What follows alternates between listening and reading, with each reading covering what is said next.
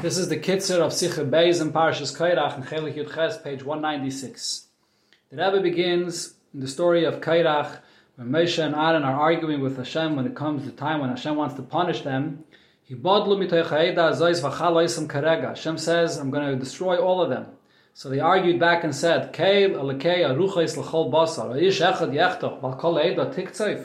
if only one person sinned, so the Keil Alekei Aruchos L'chol Basar will come and wipe out all of them. So what is the meaning of Lekei Aruchos? Rashi explains, Lekei Aruchos means that Hashem is Yedeya Machshavos. He knows their thoughts, and therefore, Lefanecha Gluyas Kol Machshavos v'Yedeya T'miyah Chayte. You know exactly who sinned. There's only one person, Kairach, that sinned, and therefore, why is Hashem going to wipe out all of them? But the question that Rebbe asks here is, why does the pasuk add the two words L'chol Basar? Seems to be totally extra. Not only that, there's a Yerushalmi that says that the words L'chol Basar refers to Goyim. So over here, where Moshe and Aaron are talking to the Eibishter about this punishment that's going to come in Adas Kairach, Yidden, so why is Moshe Rabbeinu mentioning L'chol Basar, talking about Goyim?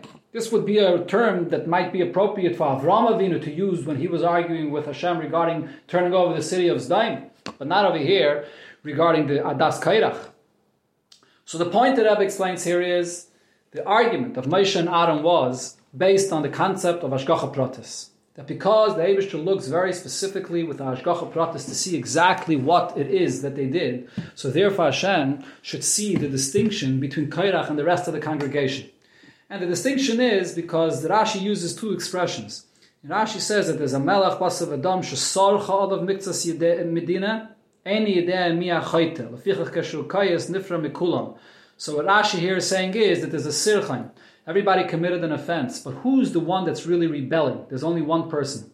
Here, Kairach is really the one that was rebelling. The rest of the Yidden were just persuaded by him. He convinced them that he's there fighting for them, and he's really the cause of all the trouble. And that's what Moshe Rabbeinu was saying, that there should be a huge distinction between Kairach and the rest of the people. And the Eibishter B'Hashgacha Pratis should see this difference. Rashi here specifically uses the term Yedeya. That Moshe Rabbeinu argued that Hashem knows Yedeya Machshavos, Yedeya Mi'achayta, although many times in Chazal, the usual expression is Nofanech Gali v'Yedua lefanai. V'Yedua means it's known, not Yedeya, he knows. So the difference is that Gali v'Yedua refers to the Eibishter's knowledge in his reality. The Eibishter Kaviyachal by him, without coming down, without looking with a tzimtzum and being involved in the metzias of the world, in his reality, the Eibishter B'derech Memela knows kol prat to prat of everything that's going on in the world. However, the Eibishter remains removed, and the significance of the pratim are not teifes makim, and there's no schar v'aynish over here. That's the concept of Gali v'Yedua. Whereas Yedeya refers to a level of Yediyah where the Eibishter comes down and is mislabish and is occupying himself to see what's happening in this reality, here in the world, where there's a significance to the various levels of what's going on, and where there's a pagam, it's teifes makim, and there's a schar v'aynish. That's the argument of Moshe and Aaron over here regarding these people, that the Eibishter should look b'Hashgacha Pratis and see who deserves the punishment and who does not, and to see specifically where there's a sirchaim and where there's a chayta, who's the real one that's rebelling. But the question is this taina of Moshe Rabbeinu true according to the opinion of the Rambam? Because the Rambam tells us that Hashgacha Pratis of the Eibishter is only on Min Adam, only on a human being, not on the rest of creation, on Doimim Tzemei Chai. And even in Min Adam, it depends on the dveikus of a person.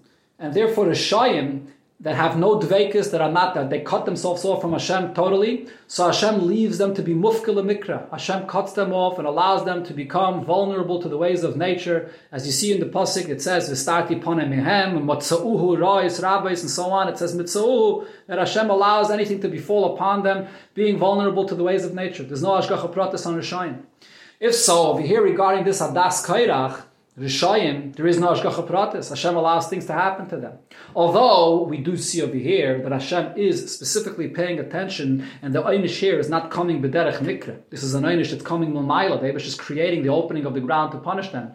But nevertheless, the standard of how Hashem judges people that are Rishayim is the same the way Hashem judges b'negei to animals. And there the Rambam uses the expression kal hargam, that it's a very low standard, and therefore the same standard should apply over here regarding these Rishayim, that the regular Hashgacha Pratis doesn't apply to them.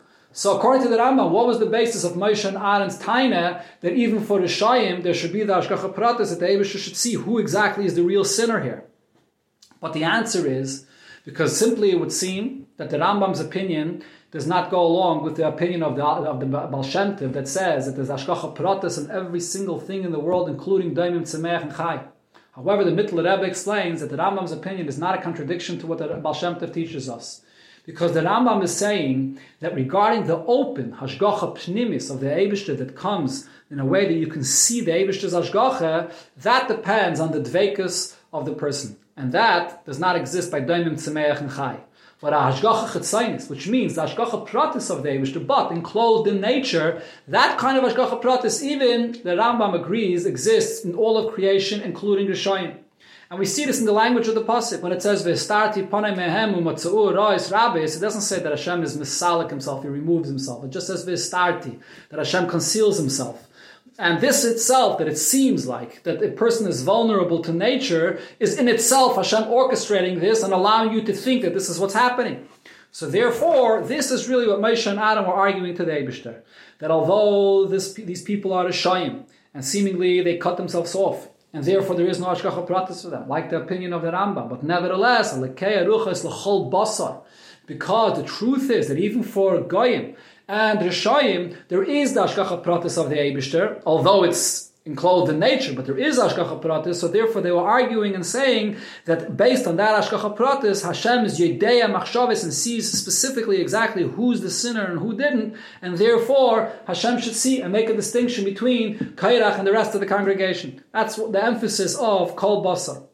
But here, there's another very important point. It would seem, according to this, that Hashgacha Pratis for Yidden and Lahavdul Goyim, and that's Yidden that are the Shayim, and Goyim is on the same level, where there's a Hashgacha Pratis that comes through the ways of nature, and it's not an open and direct Hashgacha Pratis. But it's not true. The Hashgacha Pratis, there's a fundamental difference between the Hashgacha Pratis by Yidden and by Yidden Rishayim, that is, and Lahavdul Goyim. By Goyim, the source of their Chayas, of the Eibishter, comes from the level of Elokim, from Teva.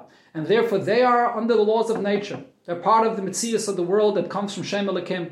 Whereas Yidden, every Yid is connected to Shem Havaya. And therefore, in essence, for every single Yid, regardless of who he is and what level he's on, Benkach, Banai, Haim, these are the Eibish's children, these are Yidden, Yisrael, Am Kroivai, Yidden are always connected to Shem Havaya. So in truth, the Hashgacha Pratis by a Yid, regardless of what level he's on, it always comes from Shem Havaya.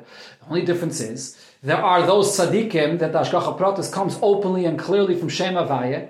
The Hashgacha Pratis by the Rishayim comes from Shem Havaya, but it gets enclosed into the ways of nature. There's a levush of nature that covers over the Shem Havaya, but the Hashgacha is still from Shem Havaya. And therefore, if you analyze and look deeply, you will come to see the ways of Hashem and the hand of Hashem, even regarding the Rishayim. And this is really the only way we could explain the purpose of what the Pasuk says before, that when Yidden need to do tshuva. So what does the Eibishter do? The Eibishter brings these punishments upon Yidden. So simply you would think and ask, wait a minute. The whole point there is to awaken a Yid to tshuva. So what does the Eibishter do? He allows them to be vulnerable to the ways of nature. Now Yid thinks that Hashem is not doing anything anymore for me, and I'm not connected anymore. How is that going to awaken him to do tshuva? The answer is because no, the Hashgacha Pratis here by a Yid, even in this situation, still exists. And really, the Eibishter is still in this Hashgacha Pratis, not like by a guy that is thrown on the nature. And therefore the Yid will come to see and notice what the Eibishter is doing to him, and it will bring him to tshuva. And it goes even deeper. Adarabah. Dafke in this matzav, where the open level of Hashgacha Pratis to the Keiches HaGeluyim are not there anymore, the deeper essential connection of a Yid to Hashem, the very essence of what the Yid is, that's what really comes out now. Because that's the only reason why the Yid still remains connected in this place and on this level. And this is the tshuva of Rishayim, that's even deeper than the tshuva of tzaddikim. A Rasha, when he does tshuva, so it touches his very core, because he was so far, his whole identity was awakened, and therefore it transforms him completely. Whereas by a tzaddik, the tshuva just brings him to a certain shleimus, it doesn't touch him so deeply. So here we could now also understand the deeper meaning of Hashem's response to the argument of Moshe and Aaron, where the Eibishter says, Yafa Amarta, and Yedeya Umaidia Michoto Miloichat. The Eibishter answers and adds a detail that they didn't even ask for. Not only do I know, but I'll let know. I'll make it known who is the sinner and who's not. Maidia means that by Yidden, even regarding the Shoyim, the Hashgacha Pratis of the Eibishter is going to be open. You'll be able to see it. Maidia. The Eibishter says, because these are my children, these are Yisrael Am Kareivai, so therefore the Hashgacha Pratis of the Eibishter is still a Pnimi is the Hashgacha Pratis, and it's open even regarding this people. That's why the Eibishter adds over here this word, Maidia.